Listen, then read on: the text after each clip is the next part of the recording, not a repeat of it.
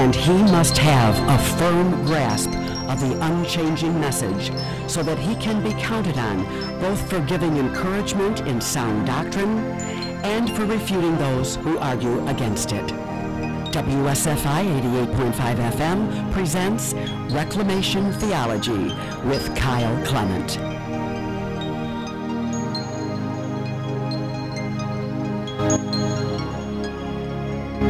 Well, hello and welcome to this episode of Reclamation Theology with Kyle Clement. I am your host, Angela Tomlinson, and for those of you who aren't familiar with Kyle, Kyle is a founder, along with Father Chad Ripperger, of the Liber Christo organization and movement, and he is Kyle, you're having a big conference coming up this week, I understand. Yes, thanks, Angela. We're having what was originally a regional conference, Southwest Regional Conference, which was to be held in Phoenix, Arizona, with Dan Snyder and Jesse Romero, who are both on the Liber Christo team. And so that conference is now a virtual conference. And so you may go to www.liberchristo.org and join that conference. It's $25. It's more than 8 hours of teaching. That'll be live tomorrow. And I would highly encourage you. It's called Terms of Engagement. And so it's a primer on spiritual warfare. Even though we all have heard it and may know it, it doesn't hurt at all. And we would do well to be reminded and go back through that kind of primer course or that entry-level understanding of spiritual warfare. So thanks for the opportunity to plug that conference tomorrow, Angela. Well, what a top-notch team you have leading that conference. Maybe talk a little bit before we get into the meat of the show about Jesse's background. We know your background, Kyle, but you may, and then Dan's. Sure, I'd be happy to. Jesse is one of the people that I would call an exemplary Catholic. He's lived an exemplary life. He gave his life has given his life, a big part of it, for public service, having been in law enforcement and retired from law enforcement. So he's a career law enforcement officer. He's author, published author. He is a Catholic evangelist. He has a degree in theology, a master's degree in theology. Jesse's a very unique individual. He's a martial arts expert, has been a competitive fighter on a national champion. Jesse's a man's man, and he brings a unique perspective. Having been involved heavily in the charismatic movement, he brings a very unique perspective to what's happening in the church today. I think that Jesse is a very sober voice. He's a very solid voice for the faith today. Dan Snyder was a helicopter pilot in the military, very, very solid individual. Both of these are family men. Dan's a family man, business owner, and Dan's been through a lot of the ecclesial wars. What I mean by that is interior struggles within the church. Dan's been involved in the deliverance and liberation ministry for several years. I've worked alongside Dan. He's been involved in formation. Dan is a candidate for, he will receive his doctorate in sacred theology this summer, having developed a specialty on Marian doctrines and dogmas and her role in salvation. So Marian expert, spiritual warfare expert. Both of these guys are veterans, and so they are the other two presenters. And then I am the least of these three. It's hard to say how all this came to be, but I've been involved in formation of priest laity and assisting the church in deliverance and liberation and exorcism for over 20 years. And so that's kind of where I come to this. Have worked with Father Ripperger for 10 years. Have worked for him for 5. Have been associated with the development of Liber Christo methodology, which is a return of the liberation and exorcism deliverance ministries to Catholic norms. I think any time that we can be involved in returning our church to the norms which served us so well for the first 20 centuries of the church, we would do well to do a true reform, and a reform to right order. And so that's part of what Reclamation Theology is. That's kind of a flyover on Liber Christo, as well as this conference tomorrow. So thank you for the opportunity, Angela. And once again, Kyle, how can people register for the conference online? You can register for that conference online at www.liberchristo.org. There's also a lot of free things you can access, recordings, videos, information. The frequently asked questions section is full of information. So exhaust the website. There's a lot there. Gives you an idea of who we are and what's happening in the church today. Yeah, and what's happening in the world too, Kyle. I mean, I know Jesse's been on our radio station many times, and one thing that comes to mind is one of his experiences where Our Lady's triumph really came into play. He was in the mobs. Did he ever tell you that story? He was trapped in the LA mobs, and he was praying the rosary. He was a dead duck. He had the policeman's uniform on, and his wife had warned him, Anita warned him, now don't go this way. He went that way anyway, and he credits Our Lady as saving his life. So it's a perfect time for him to have another pulpit to explain the power of the spiritual battle that we're in. Right. Jesse, just a day or two ago, there was an article published. Jesse wrote a very, very good, in-depth article that gives a 360-degree view of the unfortunate death of the individual that has sparked the poor national response. We'll get more into that in the meat of the show, but you can access that article at Church Militant, I believe. But the article was written by Jesse, and then Church Militant picked it up. It wasn't written for them, but they picked it up. But anyway, that's a good reference. He brings a very, very good perspective, and I think that's what we need, is a functional Catholic perspective on what's happening, because we're not getting it in mainstream media. We're not getting it in mainstream Catholic media. And so I think that it's important to realize that Catholic media is mirroring in many ways, modern Catholic media is mirroring in many ways secular media, where things are agenda driven, where there's different things going on, and there's different drivers that may not be immediately apparent. And that's one of the reasons that I think that Reclamation Theology is picked up here on WSFI. We've got a new show on Virgin Most Powerful Radio called Liber Christo War College. I think that there's more and more of these independent outlets. I applaud your efforts. Please do whatever you got to do to stay open, and be willing to speak truth to power. That's the real thing, is that we've got to be willing to speak truth to power. And how can people listen to that show on Virgin Most Powerful Radio? You can access Virgin Most Powerful Radio on the internet, and it airs live on Wednesday mornings. I want to say 10 a.m. Mountain Time, which would be 11 a.m. your time. But you could go to Virgin Most Powerful Radio and search or look for Liber Christo War College. We would certainly invite you to pick that up, Angela. Absolutely. And make it available to your listeners. Yes, or if not through us, have people listen to it directly. So we'll give them a stay of execution. They won't have to listen to WSFI for that hour, as long as they're listening to Virgin Most Powerful Radio on Wednesdays at 10 Mountain Time, if that's correct. But everybody just go to that website, Virgin Most Powerful. Is that Terry Barber and Jesse Vimero that are the pioneers of that network? Yes, they are. Jesse has a show on there called Jesus 911, which is a very, very informative show. Jesse's target there, his language for low information Catholics. It's for those that are really wanting to be active in their faith, but either don't know or have some ideas or some understandings that are incomplete. And so Jesse does a great job talking to Joe Catholic Dan and I alternate on there on Mondays on a spiritual warfare segment, and then on Wednesdays is the Liber Christo War College. And so the understanding of the War College is that this is a war.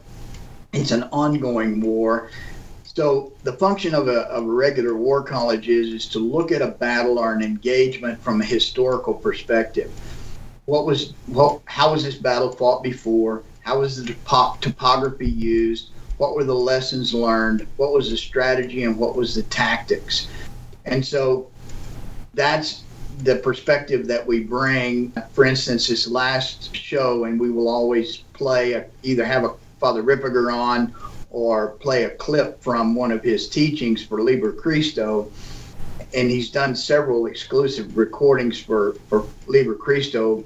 Right now we're involved in discussing power and authority. And so last week we played a clip from Father and then discussed the spiritual warfare ramifications of this deviation from right order and power and authority that we're seeing. We're seeing the physical manifestation of it in our secular world when we're not rightly ordered.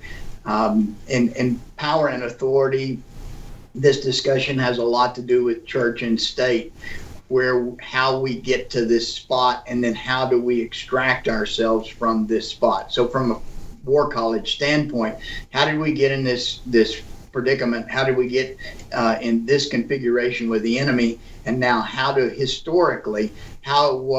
leaders extract the church from this perilous position? How was this responded to historically in a successful way and in an unsuccessful way? We've lived long enough and there's enough human history, especially with regard to the scriptural foundations of our church and the traditional foundations of our church. Almost any situation you can look at and in a historical context and say, okay, here's where we did it right, here's where we did it wrong. And so that's the emphasis or the perspective for Liber Christo War College. Mm-hmm. Well, I think one of the challenges that the faithful Catholics are having is what happens when people in power and authority in the church are actually swamp creatures. What happens when they're using that power and authority to lead the sheep in a direction that may be different than what our Lord would lead them? I think it's a good point, and that is the discussion. A couple of observations that to make, even leading us into today's show, is the patristics, political scientists, will agree on the point that I'm about to make. Patristics is a term meaning church fathers, the doctors and fathers of the church, those who wrote, those who put forward sound doctrine, sound teaching, and then we have to everything builds upon that foundation. And so the threefold foundation, this is basic Catholicism, but we must always remember that the threefold foundation is tradition, scripture, and magisterium in that order. Tradition precedes the scripture, precedes the magisterium. And so they have to be in continuity. There has to be a continuity. And there's not a lesser voice in those three, any more than there's a lesser voice in the three persons of the Trinity. They're just operative in different particular areas. But there has to be this consistency, this continuity. But what they say, and what they have always said, that is echoed by political scientists modernly, is that the leadership you get is indicative, is a manifestation, is a physical representation of the disposition of the society. So governance, especially Republican, Democratic, and I'm using Republican as those who are governing a republic, not as the political party. So I'm going to use two terms there, and I want to clarify the terms. And so Republican government or democratic government, meaning elected government, representative government, and I'm not referring to the political parties, just the forms of government. We are a democratic republic, technically, is what we are in this country. And so we elect those who govern us. And so they are a manifestation of us. And so if you see a lack of virtue in your politician, then you must turn and look at yourself and say, we're the society that said we want to be governed by this ideal. We are the society that wants to be governed by this direction. And so when the deviation from the norm becomes very, very radical, such as a Barack Obama followed by a Donald Trump, you're getting radical swings. There's no stability, there's no equilibrium, and so you're getting radical ideology. And so the middle falls away. We see this religiously and scripturally when they talk about the end times where the children of light and dark, the battle will be between the children of the light and children of the dark, good and evil, meaning that the middle ground falls away. And we're seeing that, where evil militates to absurdity. And so there's a cycle that runs, that evil militates to absurdity, evil becomes open, practices become deviated and disordered, such as no-fault divorce, homosexual union, the open practice of homosexuality. And so you get this manifestation, or this physical manifestation of the disorder in our governance. And so they agree on that, and I think we would do well to understand it. Our clergy are not imposed upon us. They come from us. They come from the laity. And so when you've got a proliferation of homosexual, effeminate, deviant priests, they came from homosexual, deviant backgrounds, broken homes, places where homosexuality was not opposed, where heresy was not opposed, where ecumenicism was the right, the understanding that we will agree to disagree rather than the emphasis on salvation of souls. And so we have only ourselves to blame. And until we do that and start cleaning it up at our hearth, then we can't expect it to be cleaned up at the altar. And this is a generational movement. And so the reform of the church is going to be grassroots. It's going to come from the laity. It's going to come from sanctified laity, just like it's always come. And so a holy church is a reflection of a holy laity. And the cleric is a reflection of the laity. So I think that if you want good shepherds, you have to be good sheep. Now, being good sheep is not blind obedience to those that are abusing authority, because evil militates to absurdity, and there is a tremendous abuse of the obedient happening right now by malinformed, and in some senses malicious clergy. But we've allowed that. And so when you look at it that way, it's pretty sobering that, we must first, as laity, look at ourselves. Kyle, here's the dilemma as I see it. We had the protests, which were infiltrated by the rioters, which was condoned by the leaders by telling the law enforcement that we pay for, stand down. They were told to stand down. In the church, we have the cardinals and the bishops telling the priests, stand down. Even when there's no emergency, which is the word that's been used in certain geographical areas and with certain populations.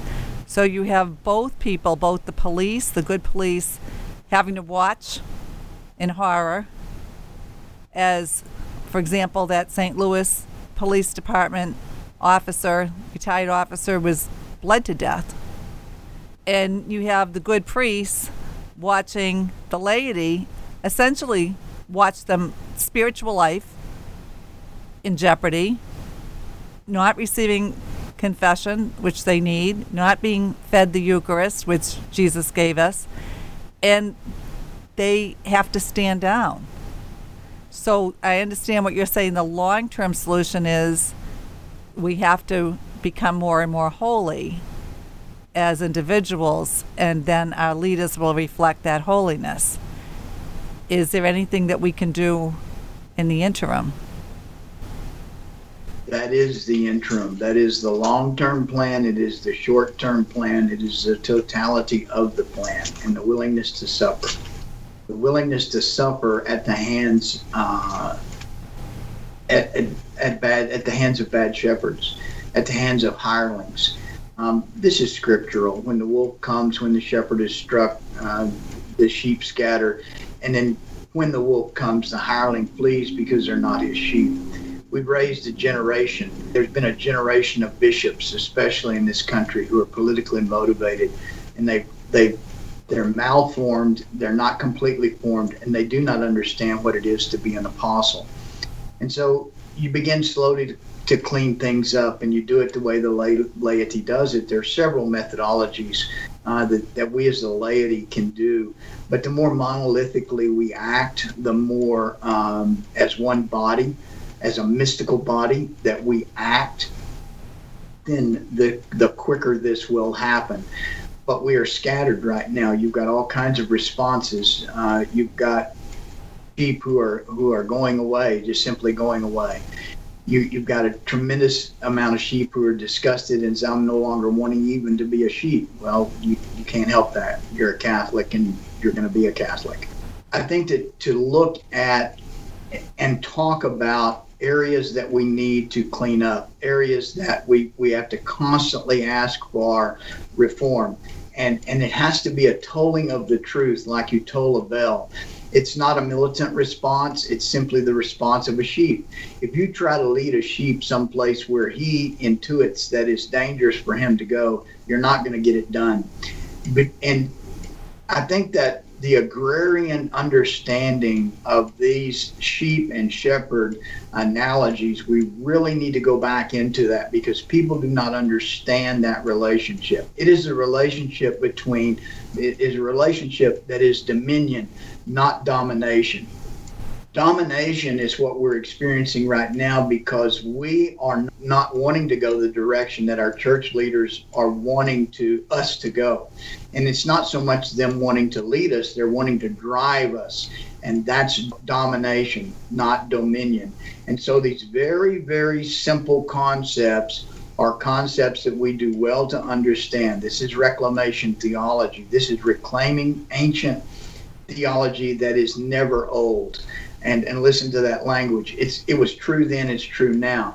You've heard it said, Jesus is the same yesterday, today, and tomorrow. True theology, true church is the same yesterday, today, and tomorrow. And so what we find is today we're in a deviant landscape. We're in a howling wasteland, it's a howling wasteland of modernism and relativism that is devoid of the landmarks of virtue, right order, and absolute truth.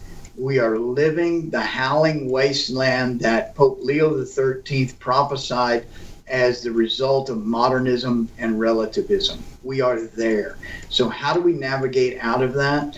By clinging to the absolute truth, returning to sheep analogy, returning to rangelands, areas that we know where the water is, we know where the grass is, we know where the things that are good for us, we know where the safe valleys are, we know where those things are. And so we stand on the edge of this wasteland and we look at our shepherds who are disappearing into this wasteland, and we can't go there. We will not go there.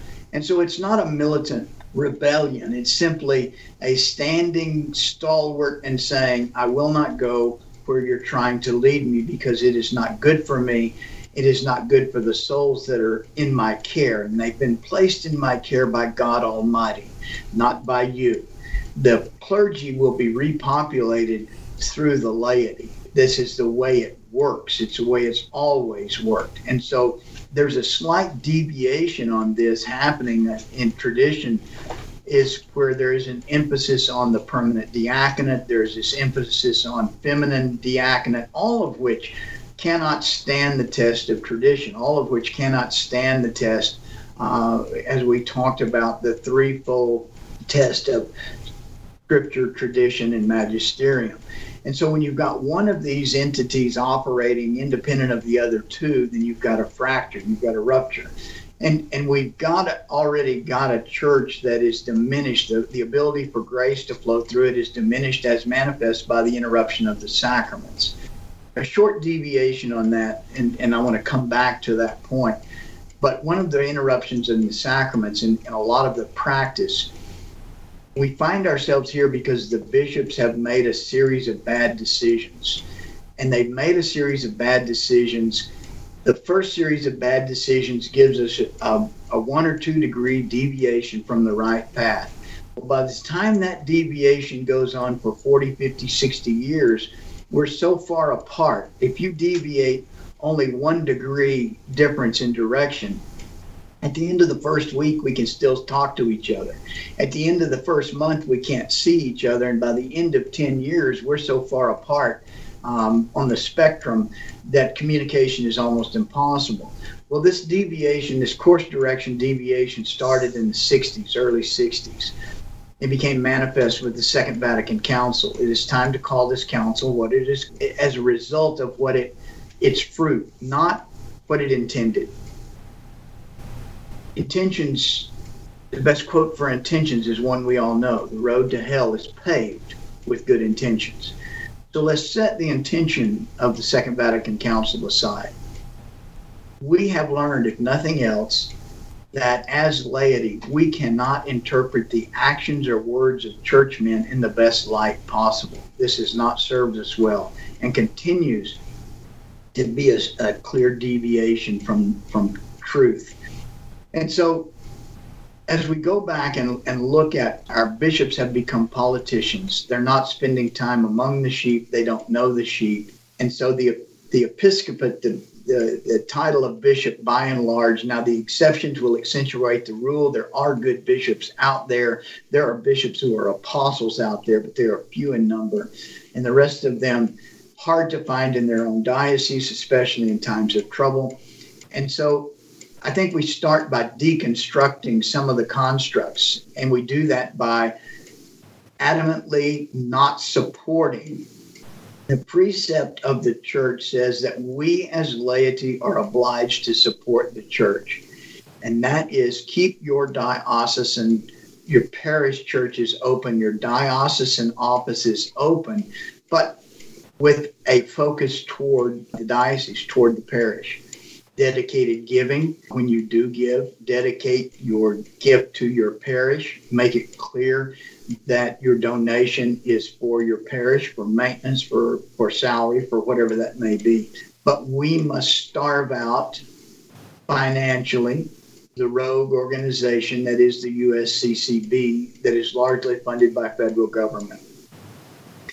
If you follow the money on this, then it becomes apparent that there is something going on here that militates directly against subsidiarity, directly against the corporal works of mercy as intended by our Lord, which were not to be legislated, which were to be a movement of charity that comes out of the heart. So it's about conversion, not administration. We've lost some of these basic concepts, and I'm just kind of giving a flyover on some of these concepts. One of the things I think that we really need to talk about as laity is not the egregious things that the bishops are doing, not the blatant mistakes that they're making, because currently they've gotten to a position where it's going to be almost impossible for them to make a good decision, collectively or individually, especially collectively. It's going to be difficult, and so we have to go back to where was that 1 degree deviation? Let's go back and correct. If you find that you have a misunderstanding about something, if you find that a business relationship or a personal relationship has a problem, go back to the basis of the relationship and then retrace statements and say, where did we step off this path? You will find almost always an individual who is the manifestation of the zeitgeist or the manifestation of the problem. The manifestation, the physical manifestation in a person, not that he is the totality, not by any means, but he is the caricature of the problem at its inception or where it becomes manifest. The caricature of our issue, one of our major issues with regard to the cleric, the Catholic cleric, is Theodore McCarrick. This was a person who was very, very active in placing individuals, specific individuals. And so you go back, and if you're wanting to find out where there was a deviation, then you say, okay, what were the associations? This makes everyone dubious, and I understand what I'm saying. From an investigation standpoint, if you've ever been a father, if you've ever been a mother, if you've ever been someone who investigated, if you've ever been a police detective, if you've ever gone back and said, okay, what started this person down this path? What started this institution down this deviant path is going to be the actions of one individual will be a manifestation, and then there'll be a movement behind this individual. Theodore McCarrick largely was the author of what was called the Dallas Protocol. And so this is where a practicing pedophile, homosexual, deviant priest is elevated to a position where he can start placing others of like deviation into positions of power. Either those who are practicing or those who are willing to go along to get along. Everyone that was promoted or had a relationship with Theodore McCarrick would therefore be dubious or dubia, doubtful, and would need to be investigated as to do they contribute to the degradation of our faith and the integrity of the hierarchy of the church.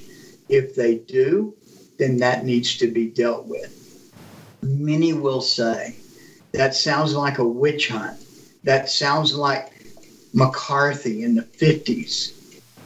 We would do well to pay attention to Senator McCarthy. Very prophetic. If we had listened to what he was saying and understood the pervasion of communism into our country, ultimately into our seminaries, the placement of certain individuals for the diminution of the integrity of the faith. This is reclamation theology. So we got to go back and say, if we're reclaiming theology, when did we start to systematically and institutionally lose it? And so this is what we're looking at. The testimony is out there. The language is out there. I'm not a conspiracy theorist. We're simply looking back and saying, here are the landmarks of significant deviation, and then what flows from that is going to give us an insight as to where we have to reform and reclaim our theology. If we reclaim right order, if we reclaim right theology and right faith, doctrine, and dogma, and the ordering of it, then we began to develop a laity and an understanding of the faith that can sanctify the church over this next generation. But this is a generational movement. Kyle, can you go back to Theodore McCarrick? Did you say it was the Dallas paper or the Dallas document? Can you tell us what that is? He developed what was called the Dallas Protocol. Is how to deal with someone who is accused of any form of sexual abuse or violence.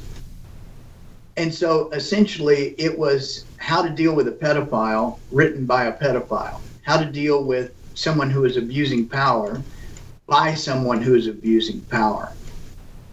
This document has been weaponized by deviant members of clergy, used against Orthodox members of clergy, as to if there's credible allegation, if there's any allegation along certain lines, clerics and others have to be suspended pending investigation.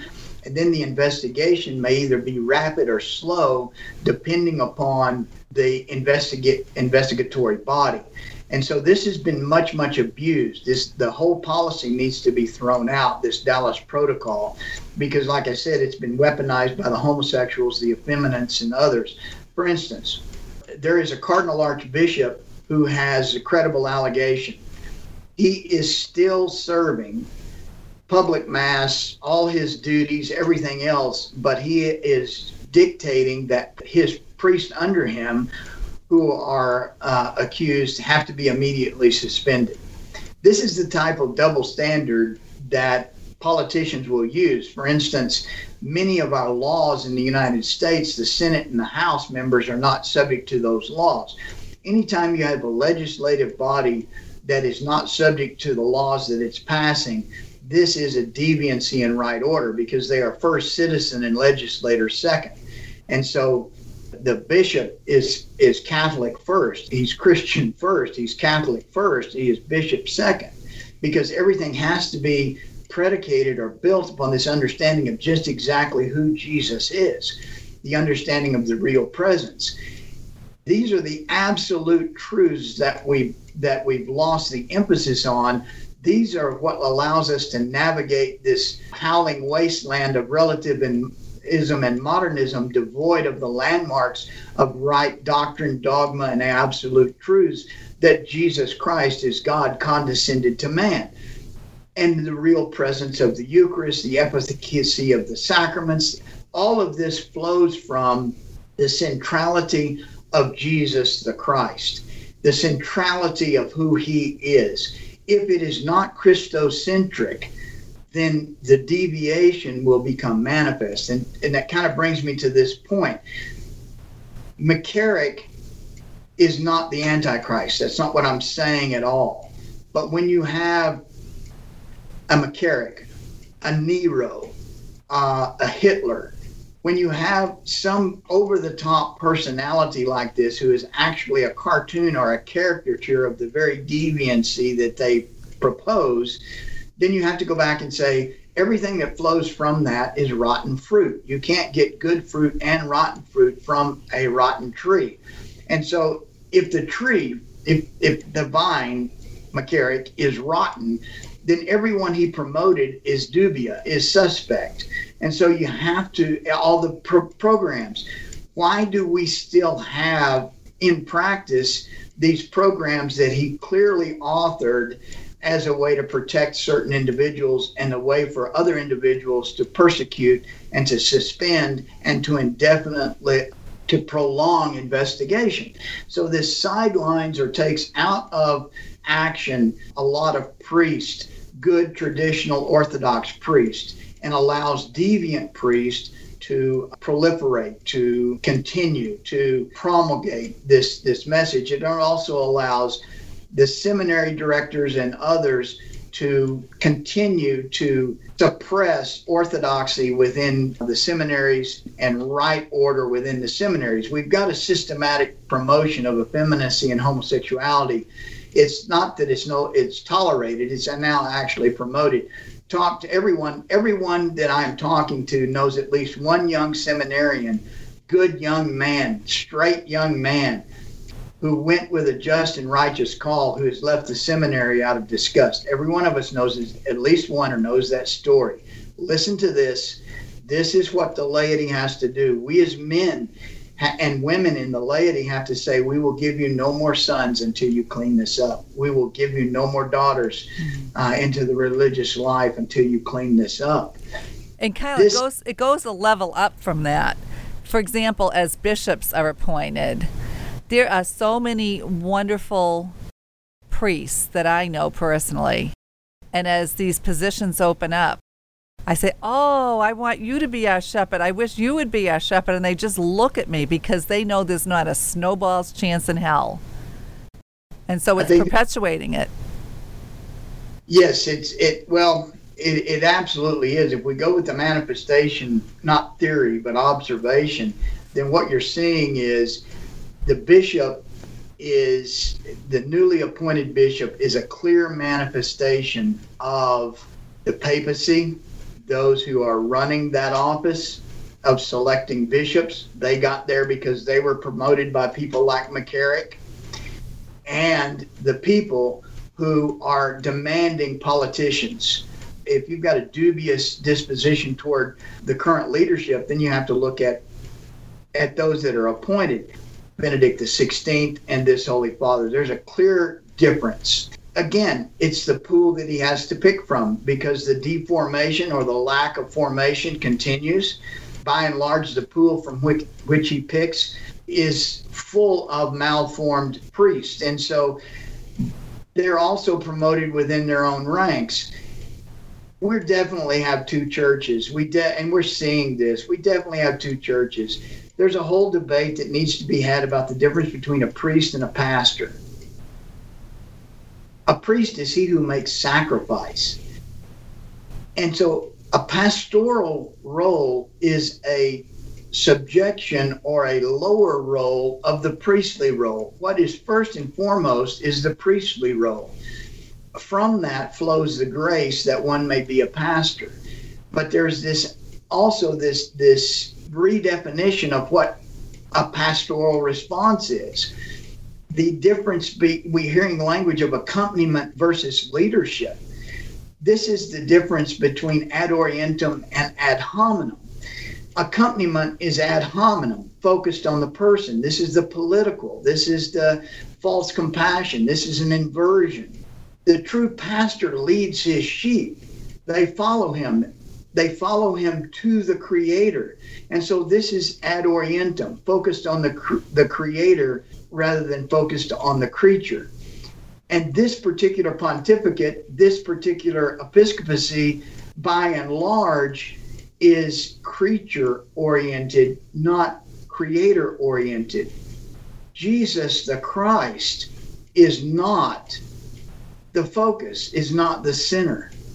And so we've lost, there's a deviation, there's a focus on the mystical body of Christ versus the actual real presence of the body, the true body, the corpus of the Christ. We are unified as the mystical body of Christ in our adoration, in our inclusion, in the corporal body of Christ, in the true presence, the real presence, in He who is our Lord. Otherwise, we are our own Lord. We are our own God. That's where we are in the faith. I'll draw your attention to two areas that I really want to talk about before the end of this show. And these are manifestations of deviation within our faith. The first one is this. There are popular biblical schools. There are all kinds of ministries. There are all kinds of manifestations of what I'm about to say. There has been in the last generation or in the last 60 years an inversion, a disordering of something that was rightly ordered for 20 centuries. And that is the supremacy, the primacy of the spiritual works of mercy over the corporal works of mercy. The spiritual works of mercy, those which directly affect the soul, have always had the primacy, the primary focus, and the corporal works of mercy were secondary. It's not that you should have one without the other.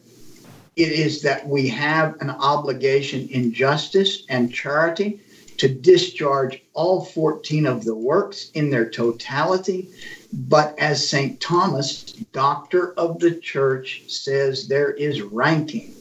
And so in our humanity, we must rank. In order for our intellect to understand, we must order.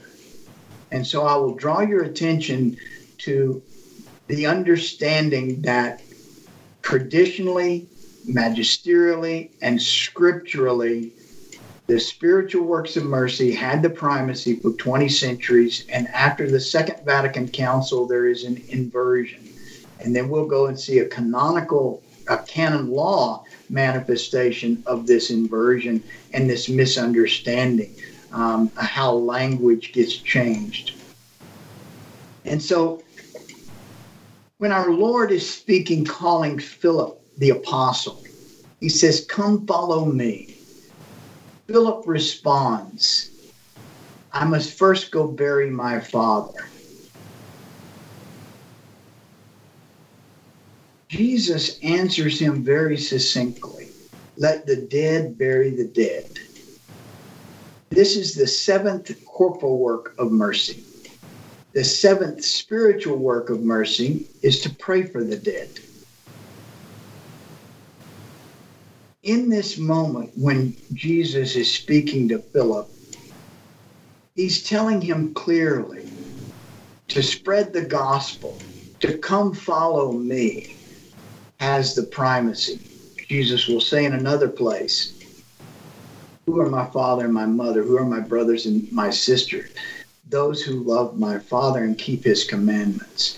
So there's a clear reordering of family and of obligations to keeping of the commandments.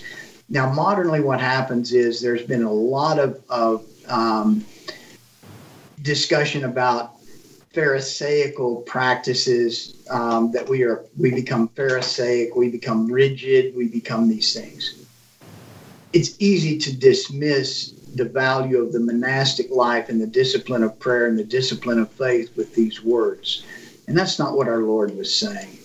He said, these things for their own end are what is disordered.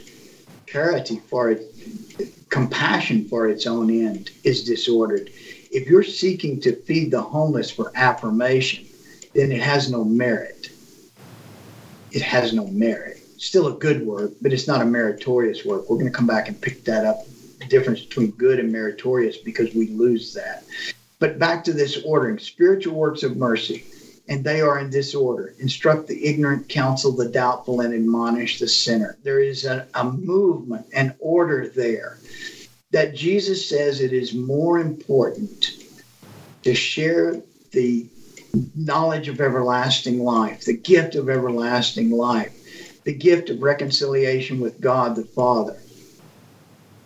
I'll take it to Sermon on the Mount. He fed them spiritually, and then he fed them corporally. After the spiritual feeding, he turns to Philip again to punctuate his point, and he says, "Philip, how can this many be fed?" This is a spiritual question. How can this many be fed? And immediately, Philip says 300 days' wages are not enough. So again, the temporal emphasis on the monetary cost. We are seeing a clear division in our church along these lines, where the corporal works of mercy have gained the primacy over the spiritual works of mercy. When we have a cardinal archbishop who tells us that his primary concern is our health and safety, that's his primary obligation, he is simply wrong. His primary obligation is our salvation, is to do everything possible that we may gain heaven. That is his primary obligation. That's what Christ gives us as the obligation. That's what's been the obligation for 20 centuries. So we see this become manifest when language starts to change, when understanding starts to change, where it is more important for us to be politically active about the redistribution of wealth rather than the rightful distribution of spiritual goods. When a bishop withholds the spiritual goods, this is a canonical infraction. There are other examples about when he may be allowed to change certain norms, when he may be able to address certain norms. But because of the disorder in the episcopate, and especially the disorder of lack of understanding in those who are advising him, largely third-party insurers who are not Catholic are advising about, quote, liability.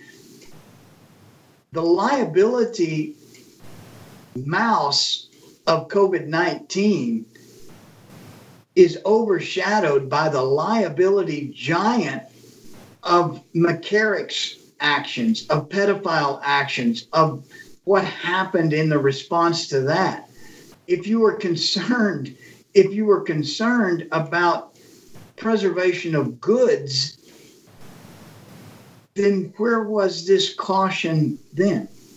as you give away the riches of the church through poor decisions. We're at a spot where it's going to be almost impossible for a group of clerics such as the USCCB to make a good decision.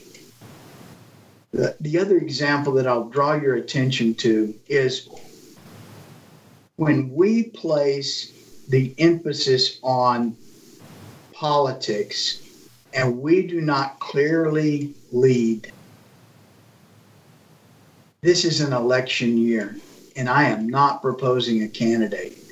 But what I'm saying is we are one-issue voters, and that issue is Jesus Christ and all that flows from his real presence. You have to stand before him at particular judgment. Doctor, lawyer, Indian chief, layman, priest, deacon, bishop, cardinal. You have to look him in the eye. You have to look into those Sacred Heart eyes and defend every single word, thought, word, and deed. How can you defend voting for someone who advocates human sacrifice? You will have to look into those Sacred Heart eyes and say, I did that for some notion of social justice. I did that because it's better for us to play you, us to play God and decide who lives and who dies.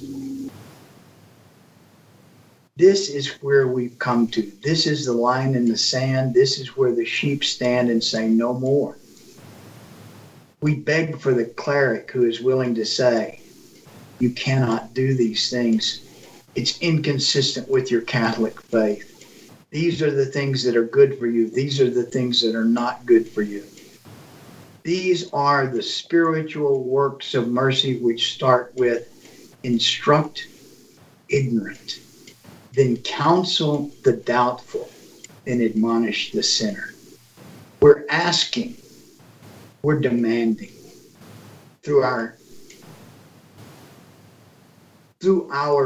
resolute stance. We're silently demanding through non-action that you become holy and lead us to holiness. That we become holy and that we lead you to holiness. But that we have to stop looking at each other in this political ecumenical way. And it has to be about salvation of souls. You have to make the hard decisions and say the hard things. Leadership is not about popularity. It's not about constituency. It's about virtue. And it's about doing the right thing. Leadership is providential. Leadership is providential. God allows it.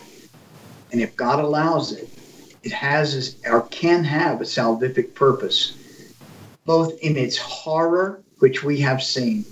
We've seen how the offices of the clergy as well as the politicians, we see how they have been done incorrectly. We see how they have been done incorrectly. Now let's do them correctly. Let's affirm the Catholic politicians, the true Catholic politicians, not Catholic in name only, that they live and vote their faith. What would happen if a Catholic candidate in the Archdiocese of Chicago or anywhere else said, I will vote my Catholic conscience. I will vote my faith. I will be an open Catholic. We have people who will say, I'm going to be an open socialist. I'm going to be an open moderate. I'm going to be an open Democrat. I'm going to promote human sacrifice. I'm going to promote redistribution of wealth. We have people say that. What would happen if someone said, I will vote my Catholic conscience. I will vote the Catechism of the Catholic Church.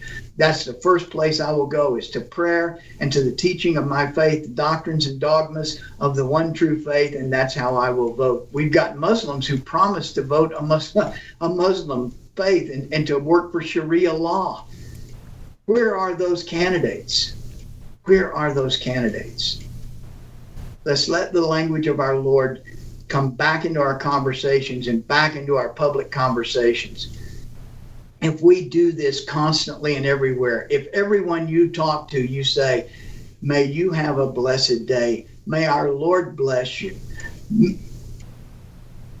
Blessed be Jesus now and forever. If we start speaking this language, it emboldens those on the other end of the line. Every one of us have had the call center experience where the person has said, you have a good day. And you say, you have a blessed day. And they say, oh, thank you very much. We are dying to express our faith. Kyle, we have a candidate for U.S. Senate in Illinois who says that. He's a Catholic. When he was sheriff, he had a crucifix. He goes to Mass every day, goes to confession, says he speaks up and takes the Catholic stance on things because it's a 2,000 years well thought out stance on moral issues. But he pays the price for it. There are highly organized forces entrenched in our government, in our church. You mentioned the communism infiltration. They hate that. They advise against it. They tell him it will hurt him in the election if he comes out. But we do have someone like that, and like Christ, he gets crucified for it. Even from our Archbishop, our Cardinal, actually called him out he said that he was looking forward, he was hoping that the church would find a way for him to return to the sacraments. And the Cardinal in a interview I don't have the exact quote, but the Cardinal in an interview said something like, we can't just pray and expect things will happen. I think that's what he said. Well, we can't just pray and expect things will happen. God gave you a brain. In other words, you had no brains if you were hoping to return to the. He was ridiculed for it. So that's the state of the state here. And I understand that. And so that was back to that original statement that we talked about, is reclamation theology is speaking truth to power, recognizing that we come up against a smarter, more powerful opponent. But the only thing that we have to triumph is virtue and a true and abiding faith in prayer and in our Lord, because in the end, good will triumph. In the end, they will remember Jesus and those who followed him. We read the martyrology, and in the martyrology, the martyr's name is clearly given. The executioner is rarely named. And so I think that's something that we always have to bear in mind. It's not about winning. It's about speaking truth to power. It's about the endeavor. It's about the democatio. It's about the struggle. It's about the noble endeavor. Because nobility, bravery, virtue are always achieved in this democatio, in this struggle, without ever looking to the end. The valiant warrior is valiant whether he lives or dies, whether he's victorious or not. And that's the difference between nobility and despicability. The noble is noble in all circumstances, and the despicable is the sneering visage that if he does happen to best an opponent, he counts coup. He takes personal satisfaction in the defeat of another. We have to take the high road. We have to remain noble. That's all my time for this week. For this month. I'll join you next First Friday, Angela. Yes, and tell us again about the conference tomorrow, Kyle. We lost the connection, Kyle, but I'll post it up at WSFI's website, how they can sign up for tomorrow's conference. That's all the time we have left, and God bless you and have a blessed day, Kyle.